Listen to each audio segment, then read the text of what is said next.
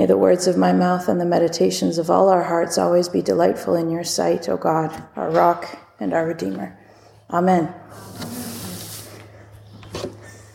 I'm sorry about the music. I've never done piano in church before. I know how to do the chords, but that's about it.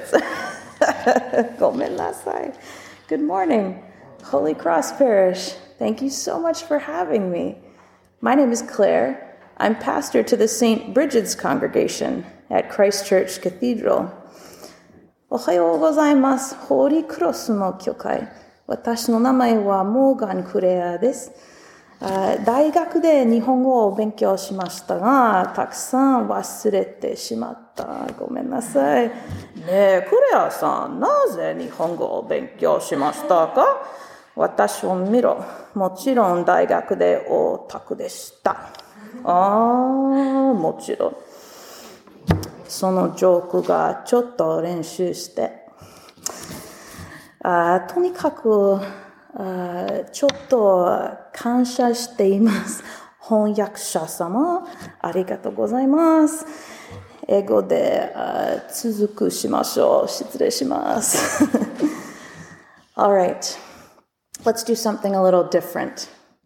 Come along with me if you're willing. If not, you can just listen or take a little break. If you need to, do your shopping list. All are invited, none are compelled. But if you want to, if you feel safe to, come along with me. If you feel safe to, close your eyes. If you don't, it's okay. Just soften your gaze. And let yourself breathe for a moment. Relax. Feel yourself sturdy in the pew. And breathe deep. If there's any pressure points or pains where your body's touching the pew, you can just breathe into those and let them relax a little more. And now, go to a beautiful place. A place that's yours, where you're totally safe. Maybe it's a place you loved as a child. A house, a field, a beach. Or maybe it's just the darkness behind your eyes. And finally, think about someone who loves you, coming to meet you there. It can be someone who's living or someone who's no longer on earth. Someone who knows you, with whom you have a shared vocabulary, who makes you laugh, who holds you when you cry. Someone you don't need to explain any of your weird quirks to, because they understand. Someone around whom you don't have to pretend to be anybody else. You can let them materialize in your mind's eye. How do they look to you? What do you see on their face when they look at you? Are they smiling? Is it just kind of a gentle look? Are they standing with their arms held out? Are they seated in a big comfy chair, but their lap is ready for you? Do they look at you with invitation? If yes, accept the invitation. Go into their arms, climb up into their lap, stand close next to them. If not, just stand there and contemplate every part of that beloved one. And let's rest in that moment.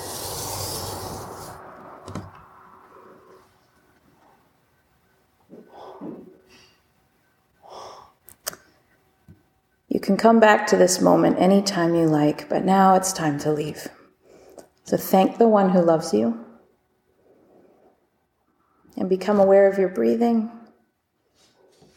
You can be aware of the pew under you, of your limbs, and wiggle your fingers and toes. And you're back here with your friends and with me. Okaeri nasai. did that feel? How did that feel? This is how God wants it to be with us. It might seem obvious, but I think we forget it often. 毎日私たちは忘れています。忘れてしまいます。Of course, for some, God might be the only one who makes us feel that level of safety. You know, it's not always easy. But often, that might even feel elusive and impossible because we might think that God, who knows all our sins and shortcomings, is more critical than our biggest critics. I think in the world that we live in, we're encouraged to believe that when someone knows our shortcomings, they're just biding their time until they can use them against us. Perhaps when Jesus tells us we should accept the kingdom as children, that's what he meant. Children are fully aware that they need help. They don't fuss about it. They ask quite unselfconsciously for the things they need and the things they want. And yet somehow we grow into adults who become so divorced from what we need that some die before asking for help, for support, for love. What do your kids say sometimes? They say, "Mommy, I want a hug." They just ask, "I want a hug." An adult might wake up one day and wonder how they ever got to be so lonely. The little kid just says, "Mommy, I want a hug." God begs us, pleads with us to never lose that "Mommy, I want a hug" relationship. And yet we often exchange this relationship, which is loving, but also somewhat dependent, for the perceived power that individualism promises. The Israelites, newly born as a liberated people and sustained in the wilderness, built a kingdom and began to struggle. That's what kingdoms do. Enslaved anew by empires, they heard the voices of prophets like Jeremiah speaking God's word. And God, who has deep respect for this beloved people, says through Jeremiah, "You wanted to be in right relationship. I gave you the Torah. I gave you the Torah to show you how it could and should be." Adults tell each other what they need. They tell each other what they need. Why are you acting like we didn't have that conversation? Okay, I don't know about you, but I don't get really ticked off with people I don't care about. I only get ticked off with people I really care about. I do my best to tell the people I love the truth because I respect them. Preserving the relationship is what's most important. So I try to put the work in. I have faith that they'll listen because they also care about the relationship. That's what God is like with us. Jesus tells a parable of a woman who wears down an unjust judge with incessant self-advocacy. I should probably take a page from that lady. Jesus is not saying, this is what God is like and we should be like the woman. This woman has enough respect, self-respect, to demand justice for herself from this bored jerk, and he relents. But God doesn't have to be bullied into giving us what we need, because God loves us. What do you do when your kid comes to you and says, "Mommy, I want a hug"? Often the law or the Torah is contrasted with the gospel. One is hard and legalistic, and one is easy and generous. But this framing, it's not helpful, it's wrong, it's harmful to Jesus and to Judaism. Like the 95 calls to action from the TRC, the Torah is God saying, do you want to be in right relationship? Do you really want that with all your heart and soul? I'm going to take you at your word. I know you're always saying you don't want to get it wrong, you don't want to offend me. Here it is. This is exactly what I need you to do to live in right relationship. That's a huge gift. Huge gift. How do so many of us still get it wrong?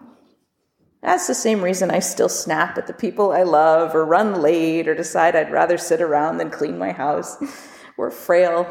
God understands that. But to say that we don't know what God wants from us, kanbenshite. We know what God wants. We know God wants us to be kind and patient and loving. We know God wants us to listen more than speak.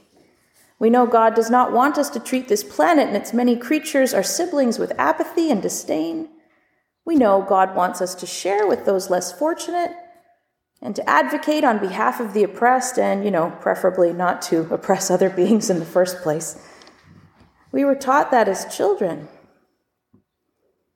We don't always do it. Why don't we always do it? Well, we're human. Okay. We're not perfect. God understands that. But there are so many that still pretend that God's will is inscrutable. We can't know. Maybe how many grains of sand are on the beach. God knows that. We don't know that. But other things, no, we know. And sometimes it's not clear what the right choice is. I've had times where I've lost sleep, where I've shook my fists at God and said, how can I do the least amount of harm in this crappy situation? Help me out here.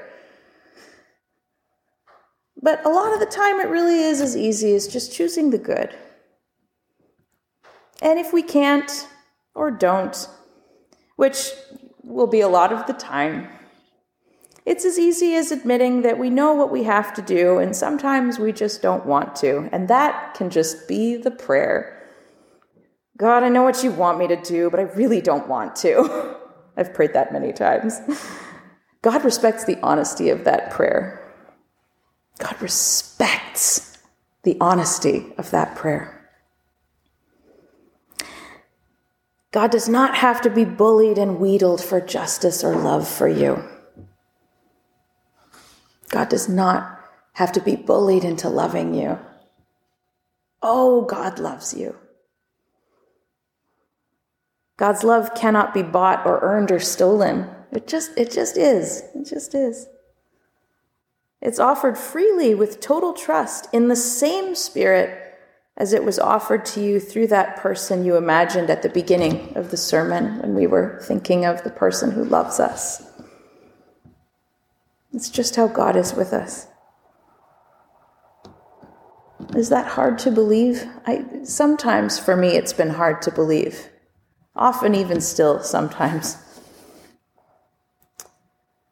But Jeremiah shows us that we can rest in that precious love. We can rest in it. Remember, when the Israelites broke that first covenant, God just wrote a new one. I will put my law within them, and I will write it on their hearts, and I will be their God, and they shall be my people. No longer shall they teach one another or say to each other, know the Lord, for they shall all know me. From the least of them to the greatest, says the Lord. For I will forgive their iniquity and remember their sin no more. The one that you thought about at the very beginning, when I led you in that time of thinking. You know that one who loved you has made you a better person. You know they have. That too is the same with God. So, ganbatte ne? It is enough. You are enough. You are enough.